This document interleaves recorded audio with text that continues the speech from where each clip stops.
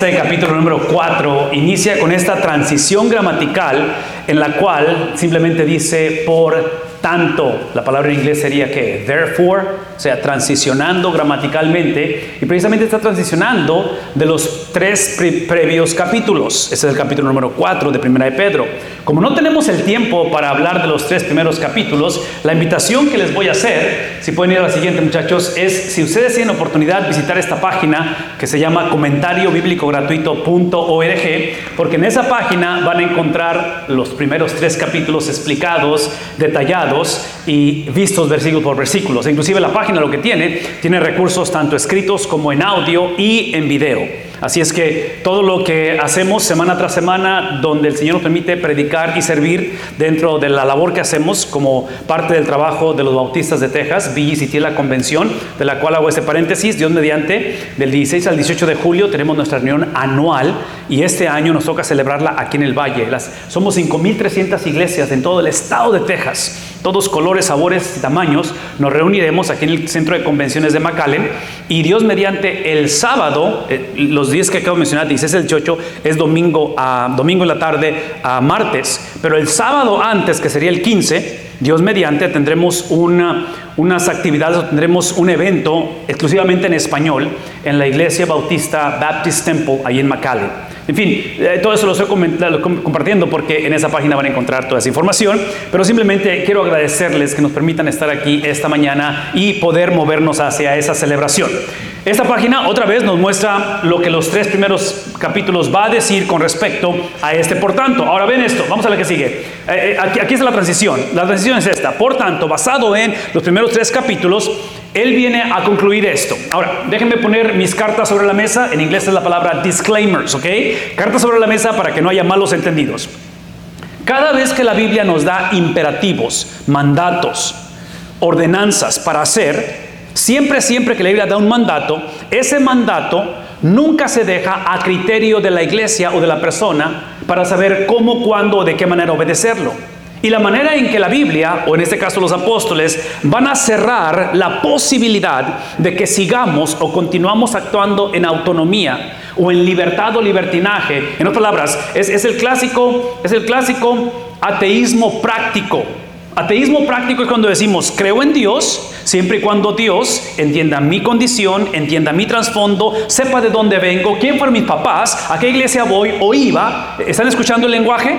Donde estamos diciendo, si hay un Dios, pero si hay un Dios, ese Dios tiene que ser para mi beneplácito. Entonces, si Dios no hace lo que yo le digo, entonces Dios no existe. ¿Han escuchado esa conversación? ¿Han escuchado esa manera de pensar? Yo creo que todos pasamos por esa situación. ¿Saben cómo lo sé? Especialmente cuando estamos en el contexto de estas iglesias. La característica de estas iglesias son las iglesias de la dispersión. Esta es la parte norte de lo que es el país hoy en día conocido como Turquía. Y estas iglesias tenían conflicto interno entre ellos, y parte de ello, lo vamos a ver ahorita, es porque había mucha tensión, que sería racial, prejuicio, racismo entre ellos. La segunda cosa que las iglesias están en problemadas es porque había persecución, había bullying de parte de la cultura. Estaban llevando a cabo el evangelio en un contexto que era bastante hostil al evangelio. Y número 3, esta es probablemente la más difícil, la iglesia, aunque ellos no lo saben todavía, para la segunda epístola de Pedro, si ustedes la leen esa tarde y lean la epístola en una sentada, se van a dar cuenta que en la segunda carta sucede lo que Pedro les está advirtiendo. ¿Y qué es lo que está advirtiendo?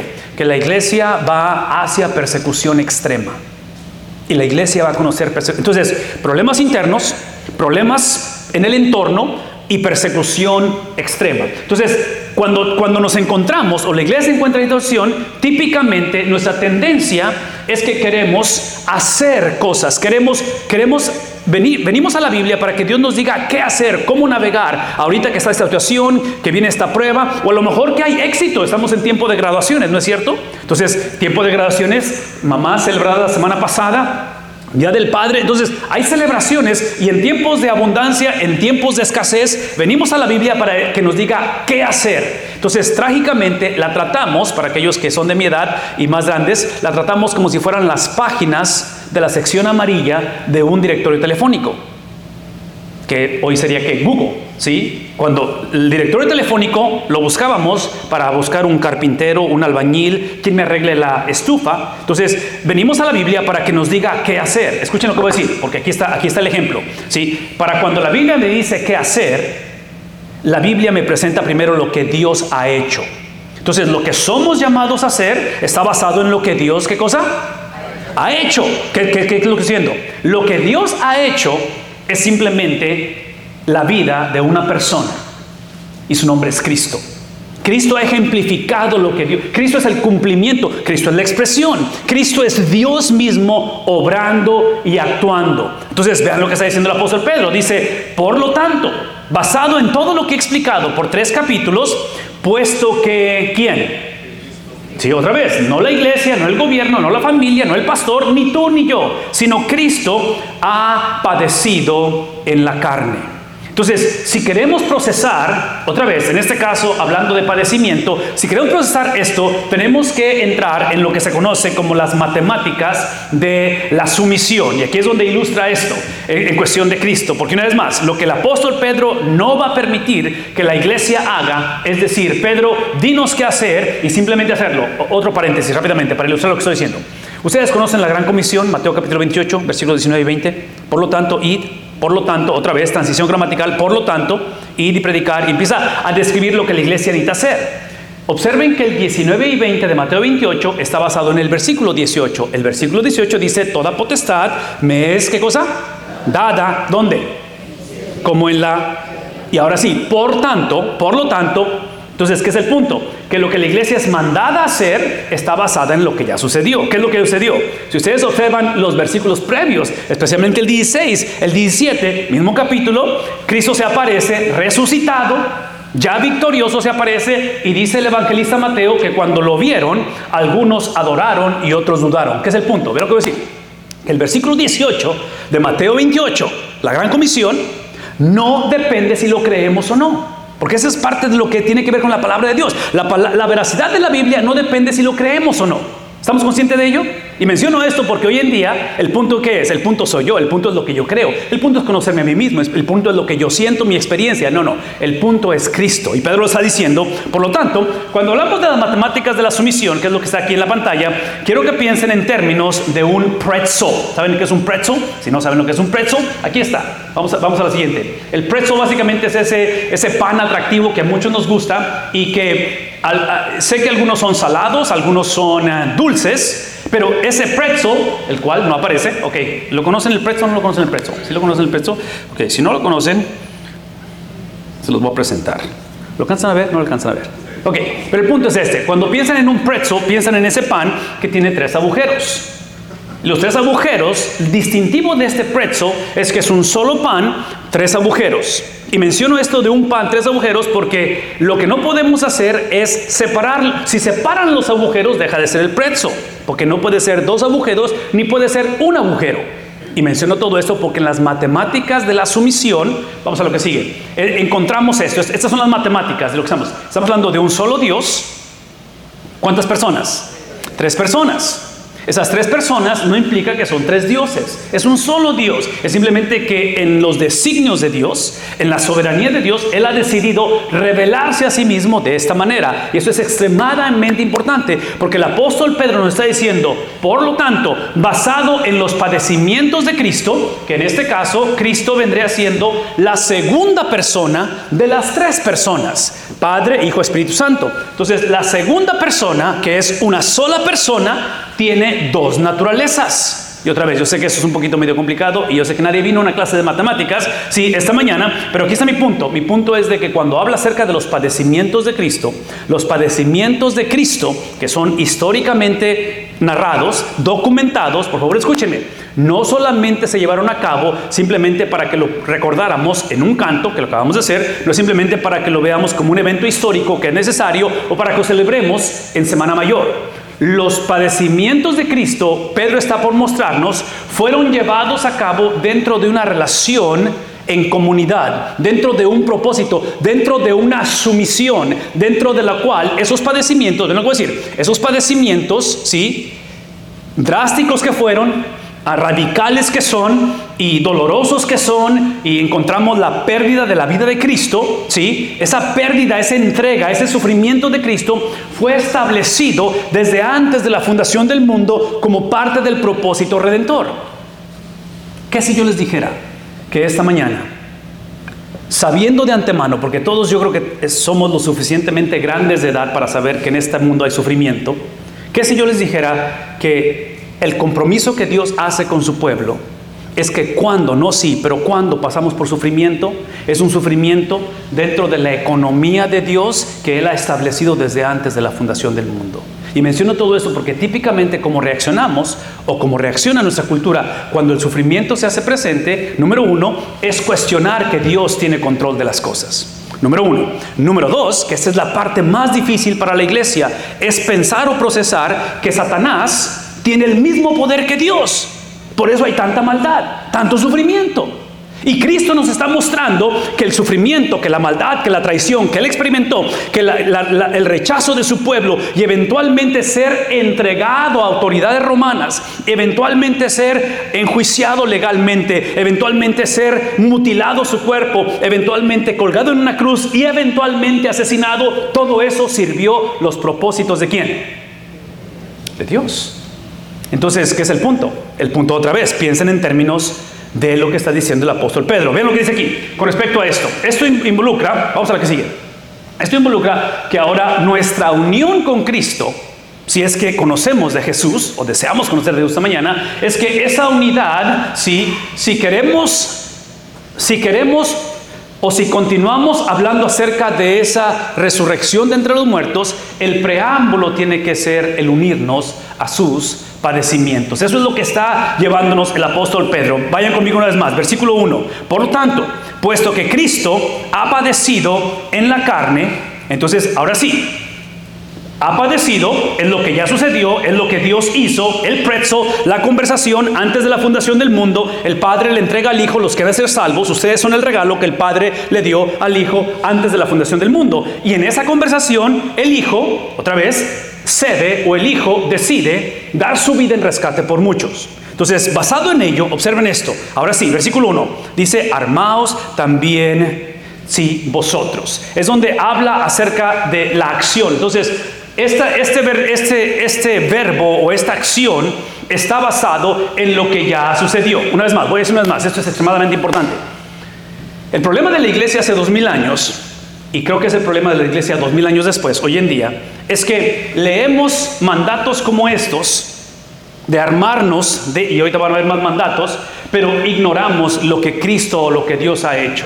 Entonces, aquí es donde nos metemos en problemas, porque observen lo que va a suceder. Vamos a lo que sigue, por favor. Eso es lo que sucede, ¿sí? Cuando basamos nuestra acción, cuando basamos nuestra obediencia, e inclusive cuando basamos nuestra desobediencia, que sería lo opuesto, obediencia o desobediencia, cualquiera que sea, sí, esta obediencia está filtrada no a través de mis habilidades de armarme o de lidiar o de saber qué hacer o cómo navegar esto, porque cuando era joven ya aprendí. No, escuchen esto. Lo que hacemos está basado en lo que ya se hizo. Entonces, basado en la persona de Cristo, basado en la experiencia del Dios Trino, es que somos llamados a armarnos, que es el punto de que lo que está haciendo el apóstol Pedro es recordarle a la iglesia la conversación que Pedro tuvo con los discípulos, que se le llama la conversación de Cesarea de Filipo. Mateo capítulo 16. Literalmente Cristo yendo a Jerusalén, caminando donde no hay un retorno. Expressway, retorno, ¿saben dónde hay un retorno? Ya no hay retorno. ¿A qué va Cristo a Jerusalén? Va para ser entregado. Y en esa conversación Cristo, Mateo 16, les dice, ¿quién dice la gente que soy yo? ¿Quién dicen ustedes que soy yo? Y Pedro confiesa y dice, ¿tú eres qué? ¿Quién es él? El Cristo, el Hijo del Dios. ¿Qué es el punto? Aquí es el punto. Que en esa conversación, basado en la confesión de Pedro, que Cristo le dice, no te lo reveló ni carne ni sangre, es que bajo esa afirmación revelada por el Padre, ¿adivines qué? Yo voy a edificar, ¿qué cosa? Mi iglesia, y las puertas del Hades. Entonces el punto es este. El punto es de que en esa conversación, en esa confesión, literalmente lo que Cristo hace es que posiciona a la iglesia no en la defensiva, pero en la, dígalo conmigo, ¿qué cosa? Ofensiva. Entonces, cuando hablamos acerca, el apóstol Pedro describiendo el por tanto, vamos a la que sigue. En el por tanto, sí, observen, Cristo ha padecido. El padecimiento de Cristo, que es el preámbulo a su resurrección, ¿estamos conscientes de ello? Una vez más, el padecimiento era necesario para que hubiera resurrección. El padecimiento era necesario porque el padecimiento era la satisfacción de las demandas del Padre. Como el Padre es justo, el Padre es santo, la santidad de Dios fue violada en Génesis capítulo 3, el Padre requería que alguien trajera esa restitución de las cosas. El padecimiento de Cristo es el preámbulo a la resurrección. Cuando Cristo resucita de entre los muertos, que lo acabamos de cantar, es que ahora Él nos posiciona, nos posiciona no en una condición donde estamos inmunes de padecimiento, simplemente que ahora nos da la habilidad de procesar el padecimiento no desde una perspectiva de defendernos de Satanás, pero es de atacar a Satanás. ¿Vemos la diferencia? No es más. Entonces, ¿cómo lo sé eso? Porque en Mateo 16, Él dice que las puertas del Hades no... Entonces, en otras palabras, ¿sí? Nosotros cuando enfrentamos la dificultad, cuando enfrentamos la tentación, cuando enfrentamos los problemas, escúcheme por favor, no los enfrentamos hacia una victoria, los enfrentamos desde su victoria. Si yo les invitara esta mañana a ver un partido de fútbol americano, o no sé qué, para mí el básquetbol me gusta mucho, ahorita están los famosos playoffs, pero si les invitara, ¿sí? Anoche que perdieron los Lakers, ya perdieron, pero podemos ver el partido otra vez. ¿Me explico? Lo podemos ver otra vez, y lo podemos ver 4 veces, y lo que no va a cambiar es ¿qué cosa? El marcador. Entonces, la vida cristiana es jugar el partido con el marcador ya establecido. ¿Captamos eso? No es más, pero hay que jugar. Y en el juego, adivinen qué, va a haber padecimientos. Pero esos padecimientos, por lo que estamos leyendo, aparentemente tienen un propósito. Otra vez, nos ha posicionado en una situación ofensiva, de tal manera que armamos también. Esto es extremadamente importante, esta palabra. Yo sé que ese es el español del castellano, pero observen que no está diciendo ármate. ¿Pero es qué cosa? Entonces, vean lo que voy a decir. Parte de la estrategia ofensiva de ataque contra las huestes de maldad nunca es individualmente. Es en manera, ¿qué cosa? Colectiva. ¿Por qué? Porque las llaves del reino que Él entregó en Mateo 16, cuando dijo que las puertas del Hades no prevalecerán contra ella, adivinen a quién le entregó las llaves. No fue a los apóstoles. ¿A quién fue? Fue a la iglesia. ¿Qué es el punto? De que la iglesia no es opcional para la vida. Yo argumentaría que un cristiano sin iglesia es una contradicción de términos. Ese es mi punto. Y el punto aquí es que un cristiano sin iglesia típicamente enfrenta los problemas no tanto desde la victoria de Cristo, pero los enfrenta, ¿qué cosa? Sí, el cristiano sin iglesia enfrenta los problemas pensando que su función es vencer, es salir victorioso. No. La única persona que ha salido victoriosa, su nombre es... Véanme tantito. Y otra vez, voy a hacer un paréntesis, espero que me vuelvas a invitar después de lo que voy a decir, ¿ok? Vean lo que voy a decir. Trágicamente, la mayoría de la predicación hoy en día es extremadamente moralista. Y voy a ejemplificarlo, ¿sí? Si ustedes leen la historia de David y Goliat, capítulo 17, primera de Samuel, David y Goliat, se van a dar cuenta que típicamente la gente lee un documento histórico, el caso de Samuel, historia, y tratamos de sacar principios moralistas que podamos llevar a cabo. Y decimos, si tienes la valentía de David, tienes la audacia de David, tienes la determinación de David, escuchen lo que estoy diciendo, vas a poder vencer ¿qué cosa?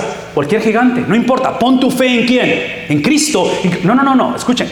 El principio de la historia de David y Goliat no es que tú eres David o yo soy David y podemos en Cristo tumbar gigantes. El principio de la historia de David es que literalmente David es el prototipo de el hijo de David, que su nombre es Cristo.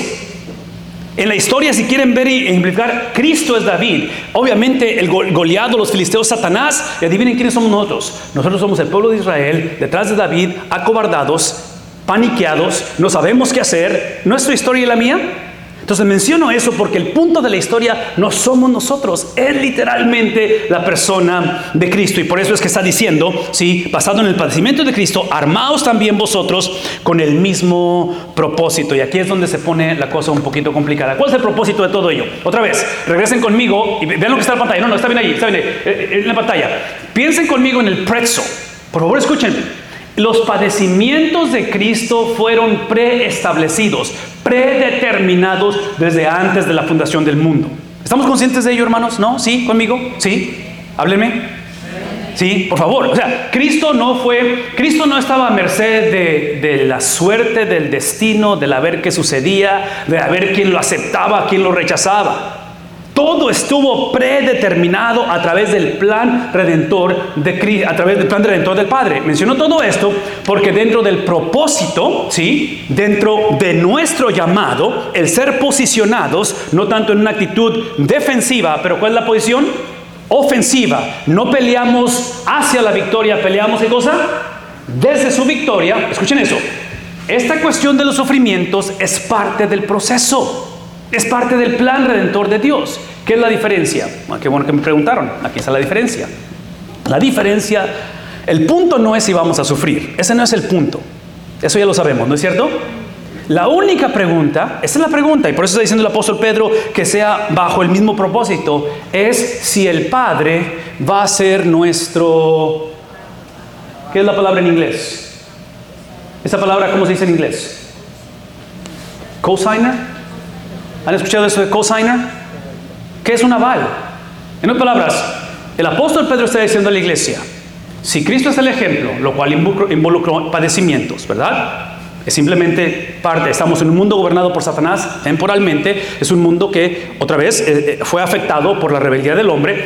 Entonces, dentro de ese plan redentor que involucra los padecimientos modelado por Cristo, el punto no es si vamos a sufrir, o el punto no es cómo reaccionamos al sufrimiento. El punto es quién es Cristo, por qué sufrió Cristo y cómo reaccionó Cristo.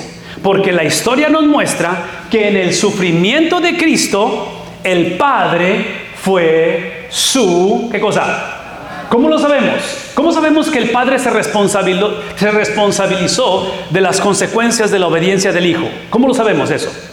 ¿Qué sucede ese domingo en la mañana? La resurrección de Cristo entre los muertos no es otra cosa más que simplemente diciendo el Padre. Eso es el Padre diciendo y actuando. El Padre está diciendo, todo lo que mi Hijo vivió por 33 años en la tierra, su obediencia perfecta, la misión por la cual Él vino, que fue a padecer, a sufrir, su vocación, literalmente todo lo que hizo, yo me hago responsable, de tal manera que el domingo en la mañana, el salir de entre los muertos no es otra cosa más que la intervención del Padre diciendo, este es mi Hijo amado. ¿Recuerdan Lucas capítulo 4? Después que sale de las aguas del bautismo, dice, este es mi Hijo amado en el cual, ¿qué cosa? Tengo complacencia. Entonces mi punto, ese es mi punto es esto. ¿Cuál es la garantía de que tú y yo saldremos de la tumba un día? ¿Cuál es la garantía de que la muerte física es simplemente, no es que cesemos de existir, es simplemente una transición de la vida? ¿Cuál es la garantía? ¿Cómo sabemos? Yo argumentaría esto, y otra vez, espero que me vuelvan a invitar por lo que voy a decir. Yo argumentaría que la garantía de nuestra resurrección inicia en poner nuestra confianza en la persona de Cristo. ¿Me explico? Dame tantito. Pero esa es solamente una de las dos caras de la misma moneda. Toda moneda tiene dos caras. Entonces, cuando hablamos de entregar mi vida a Cristo, lo que muchas veces no se nos explicó o convenencieramente ignoramos es que seguir a Cristo es unirme a Él. ¿En qué cosa? En sus padecimientos. De tal manera que los padecimientos, vean tantito, la manera en que procesamos esta vida en este mundo, en las altas y bajas, esta es la... ¿Qué palabra quiero usar aquí? Esta es la garantía, esta es la certeza y la comprobación de que el Padre va a hacer. Todo lo que estoy tratando de decir es esto. Lo que no podemos seguir haciendo es la moneda que tiene ¿cuántas caras? Dos caras. Lo que no podemos seguir haciendo, porque eso es lo que hemos hecho convenencieramente, hemos divorciado las caras. ¿Qué estoy diciendo? Que muchos hemos puesto nuestra confianza en Cristo, hemos vivido como hemos querido.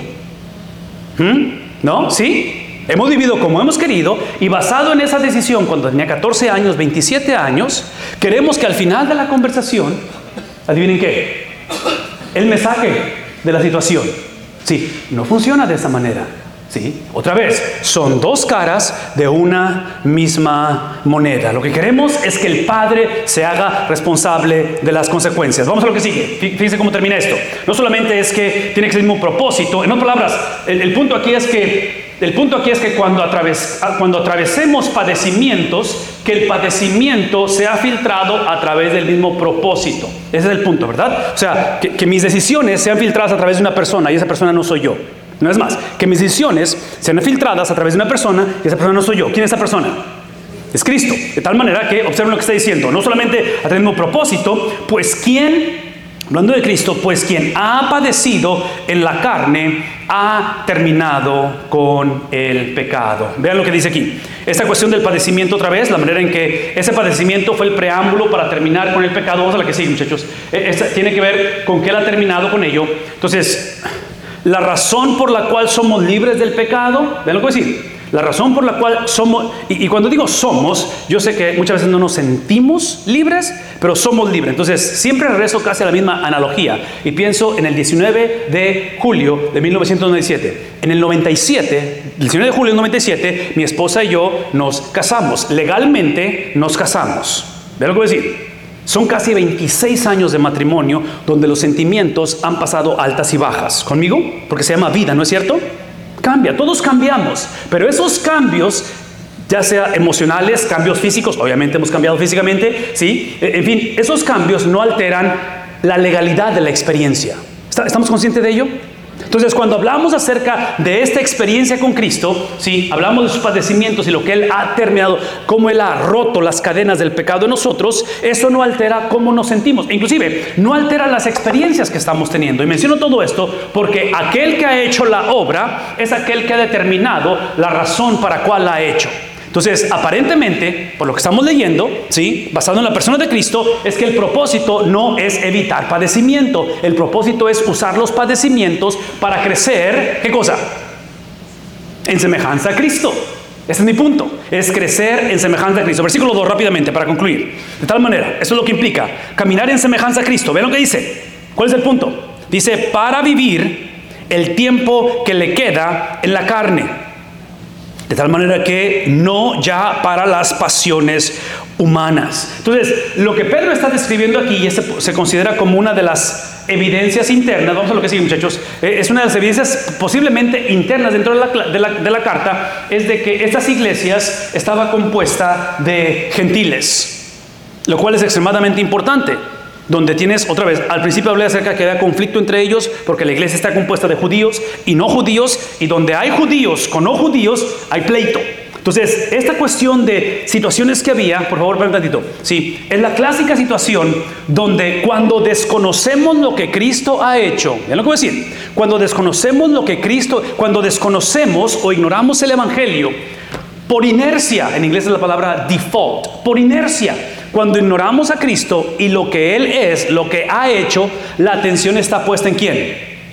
En mí. Yo me convierto en el David de la historia. ¿Recuerdan lo que dije de David y Goliat? Yo me hago el David de la historia.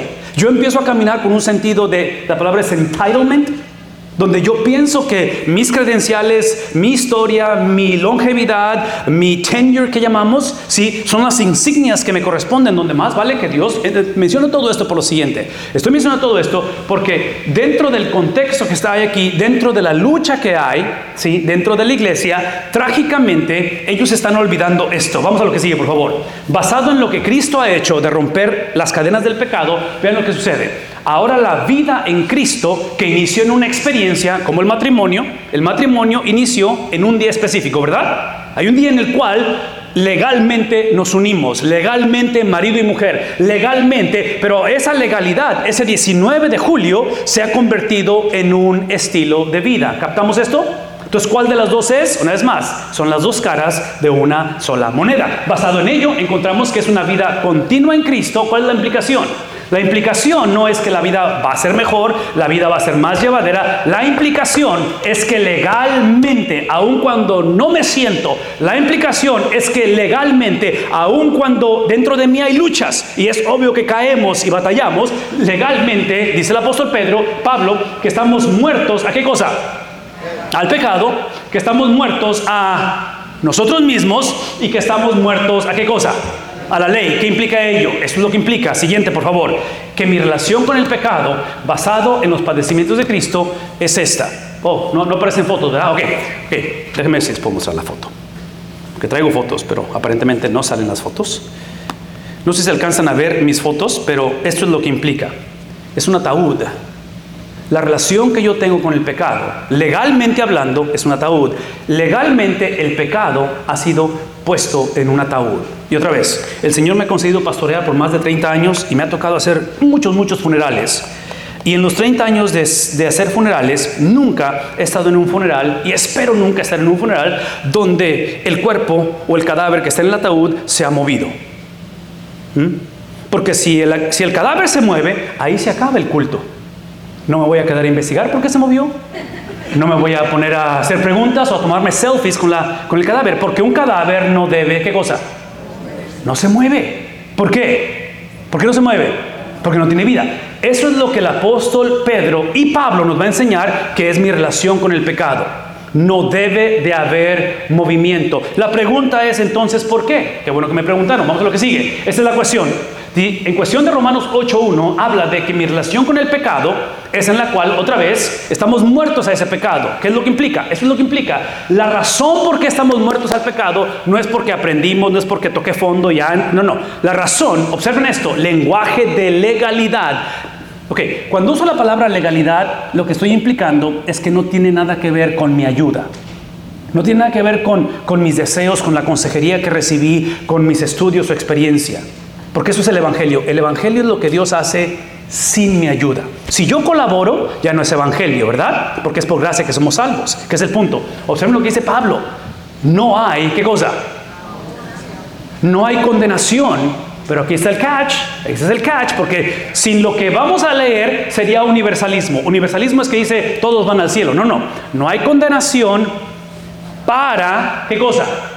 Los que estamos en Cristo. Entonces, una vez más, son las dos caras de la misma moneda. Y esto es extremadamente importante por lo siguiente. Vamos a lo que sigue. Es porque la vida, literalmente, la vida ha sido legalmente poseída, ha sido tomada. ¿Por quién? Por Cristo. De tal manera que esto lo que implica, hay una nueva relación con el pecado. Y eso es lo que implica. Vamos a aprender. Sí, la nueva relación con el pecado es que cuando fuimos salvos, cuando fuimos justificados, fuimos libres de la, dígalo conmigo, ¿de qué cosa? Sí, no hay condenación. Literalmente somos libres del pecado, de la condenación, de la opresión. ¿Qué implica ello? Escuchen decir. La implicación es que si esto es cierto, si somos libres del pecado, de la esclavitud o de la legalidad del pecado, eso implica que cuando pecamos lo hacemos porque queremos, no porque tenemos. ¿Vemos la diferencia? Una persona sin Cristo no tiene opción, tiene que pecar. Una persona en Cristo, adivinen qué, es obvio que todavía pecamos, pero ¿por qué lo hacemos? ¿Por qué lo hacemos?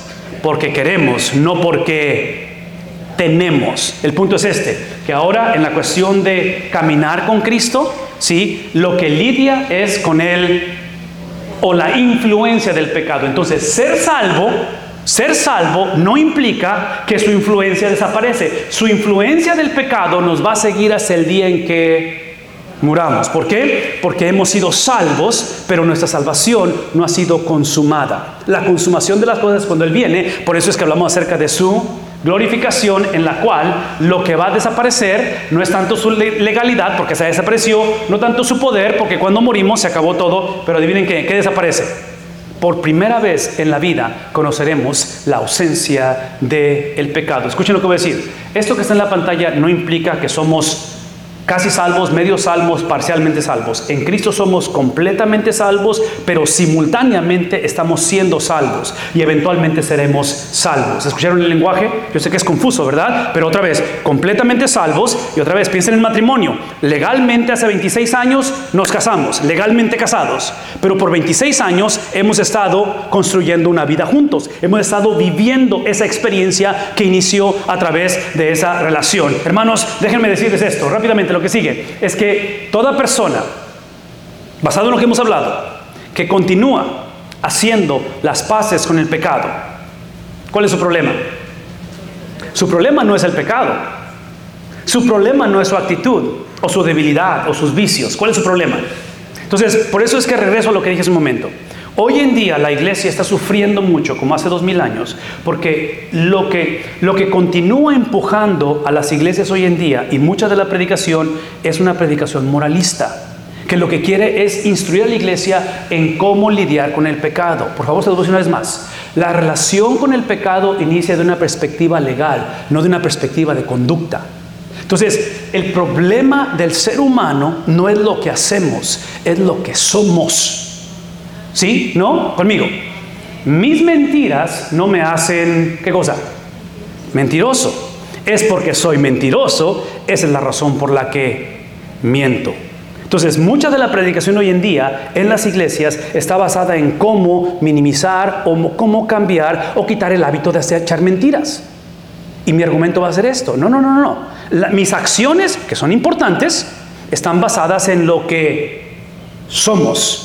Entonces, por eso es que en cuestión, si nuestro pecado es habitual y no lo confesamos y no hay esa convicción, probablemente el problema es que no estamos, ¿en dónde? En Cristo. El problema es salvación, el problema es falta de salvación. Por eso está diciendo el versículo 2, vean lo que dice, para concluir, dice, para vivir el tiempo que le queda en la carne, no ya para las pasiones humanas, sino para la voluntad de Dios. El punto que quiero que se lleven aquí es la voluntad de Dios. Ven el contraste que está diciendo, el contraste de todo esto en cuestión de cómo dejemos de vivir en la carne, cómo no más las pasiones del mundo, el contraste, el antídoto es la voluntad de Dios. La voluntad de Dios ha sido revelada, vean esto, lo que sigue, revelada a través de la palabra escrita. Fuimos salvos, esa es la voluntad de Dios. La voluntad de Dios, una vez más, ¿es qué cosa? Es la palabra. No hay misterio por qué somos salvos. No hay misterio el propósito de la salvación. No hay misterio hacia dónde va esto. El problema de la mayoría de nosotros es que lo que sabemos de la palabra escrita es lo que otros nos dicen de la palabra escrita. Típicamente no nos tomamos la responsabilidad de entender que fuimos salvos por la palabra hecha carne, que es Cristo, pero cuando somos salvos por Cristo, somos salvos para la vida, el estilo de vida, la mentalidad, el sentir de la persona de Cristo, que es la palabra escrita. ¿Qué implica ello? Versículo 13, Romanos 13, ven en la pantalla. Romanos 13:13, esto es lo que implica, que andemos decentemente. No andaban con decencia como de día. Y aquí está implicando la indecencia. Observen la lista de las cosas. Versículo 14, en lugar de hacer esto, de esa indecencia, observen, anden bien, antes bien, dice ¿qué cosa? Otra vez, vestidos del Señor Jesucristo, de tal manera que eso es lo que va a ayudar a no persistir en proveer las lujurias de la carne. Lo que quiero que recuerden es esto, vamos a la que sigue. Es que hablar de un cristianismo carnal, ¿qué cosa? Es una contradicción de términos. Es incoherencia pensar en cristianismo carnal. ¿Me explico? Y menciono esto porque yo sé que la Biblia menciona, vean los pasajes, Romanos 2:14, Romanos 3:1, Romanos 3:1, donde habla acerca del hombre carnal, el hombre espiritual, el hombre natural y el hombre de la carne. Hermanos, por favor, escuchen esto. No nos mantenemos salvos a nosotros mismos. Somos salvos por gracia y nos mantenemos salvos también, ¿por qué cosa? Por la gracia. La implicación de ello, de no mantenernos salvos por nosotros mismos, esta es la implicación, es de que el mandato, lo que sigue, el mandato es la perseverancia de los santos. El libro de Hebreos, el libro de Santiago están escritos, y aún Pedro, porque la iglesia no estaba. ¿Qué es lo opuesto a perseverar? ¿Qué es lo opuesto a perseverar? ¿No perseverar? ¿Tirar la toalla? ¿Rendirse? ¿Desertar? ¿Me explico? La iglesia, especialmente cuando está pasando persecución extrema, adivinen qué va a suceder en persecución extrema. Va a empezar a saltar, va a empezar a brincar la situación donde van a quedar los que realmente son, ¿qué cosa? Salvos. Entonces aquí está la pregunta. ¿Cuál es la certeza de que somos salvos? ¿Cuál es la certeza de que das tu vida a Cristo en este momento? ¿Cómo explicas de que aquellos que estuvieron aquí por muchos años ya no están? ¿Qué acerca de mi sobrino y de mi hijo y de mi nieto? ¿Que los mismos no se bautizaron? ¿No crecieron en el Evangelio?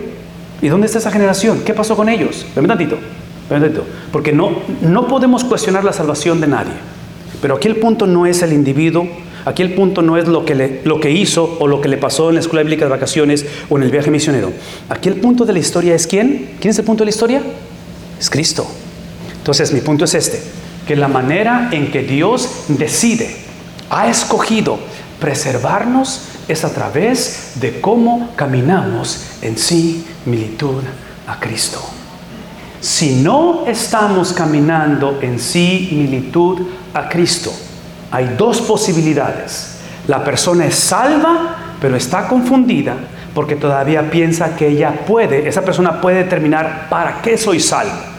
O posiblemente la persona no es salva, pero piensa que es salva. ¿No? ¿Sí? Pero hay una tercera posibilidad. Hay personas que son salvos y que no saben que son salvos. ¿Y saben por qué digo eso? Porque cuando no conocemos la palabra de Dios, Satanás es estratégicamente sutil, astuto, si puede confundirnos. Él es el padre de mentira. Él tiene la habilidad de hacer lo que se le llama counterfeit, la falsificación de las cosas. Entonces, esta mañana yo simplemente quiero que pensemos que la manera en que Dios ha escogido preservar a la iglesia inicia a través de una decisión puesta en Cristo Jesús, la obra expiatoria de Cristo, pero eso produce un efecto de dominó, que en medio de circunstancias difíciles, en medio de una generación que es hostil al Evangelio, aprendemos a caminar en el estilo de vida de Cristo. La palabra santificación o santidad o santos no significa sin pecado, simplemente significa ser apartado. ¿Y saben por qué digo la palabra apartado? Porque literalmente antes estábamos apartados de Dios y hoy estamos apartados para Dios. El punto es que siempre estaremos apartados. La única diferencia es estamos apartados de o estamos apartados, ¿qué cosa? Para. O es un de o es un para. Hace 2000 años, el pretzel. ¿Recuerdan el pretzel? Hace 2000 años. Leímos hace un momento Filipenses capítulo 2. ¿Recuerdan que lo leímos congregacionalmente? Y en Filipenses capítulo 2 es la expresión, es la narrativa, es el documentar, es la perspectiva de este hombre llamado Pablo, el cual él estaba apartado de Dios, iba rumbo a Damasco con cartas del sumo sacerdote. ¿A qué iba? A perseguir a la iglesia. Enemigo de Dios. ¿Quién se aparece? Se aparece el pretzel. Se aparece la presencia de Dios, la totalidad de Dios, segunda persona, pero es Dios, ¿verdad? Se aparece, le dice: Saulo, Saulo, ¿por qué me persigues? Dura cosa te es dar cosas contra el aguijón. Quien se le aparece al apóstol Pablo, vean un tantito, es literalmente el Dios de la Biblia, el cual encontró a Saulo de Tarso apartado de él. Cuando se aparece Cristo, lo aparta ahora, ¿qué cosa? Para él. Sí. La conversión del apóstol Pablo no fue el producto de una campaña evangelística de ministerios de la iglesia, fue la presencia de Cristo, creando y transformando literalmente el corazón de este hombre, que eventualmente se refleja en su estilo de vida. Vean un tantito. Esta mañana la invitación es simplemente que podamos reconocer, o podamos por lo menos entender, que quien quiere confrontar o quiere hablar o quiere literalmente apartarnos para él es Cristo. Y menciono esto porque yo sé que esta mañana estamos tratando, nuestros graduandos, o sea, están graduando de escuelas, de universidades, tratando de hacer, y hay que hacer cosas, pero el hacer viene de parte de lo que ya se hizo. Cristo literalmente fue apartado del Padre, separado del Padre. El que no conoció pecado por nosotros, ¿qué cosa? Se hizo pecado. Estando en la cruz clamó y dijo: ¿por qué me has desamparado? Y eventualmente Cristo literalmente sintió, absorbió el pecado de la humanidad y dijo: consumado, ¿qué cosa? consumado es. Entonces, la separación, el abandono del Hijo es lo que produce ser apartado para el Hijo. ¿Ven lo que está pasando aquí? Porque si no consideramos lo que le pasó a Cristo, vamos a continuar diciendo y pensando que todo lo que tenemos que hacer es aprender de los errores del pasado, cambiar nuestra manera de ser, venir a la iglesia y aprender la Biblia. Si eso es moralismo.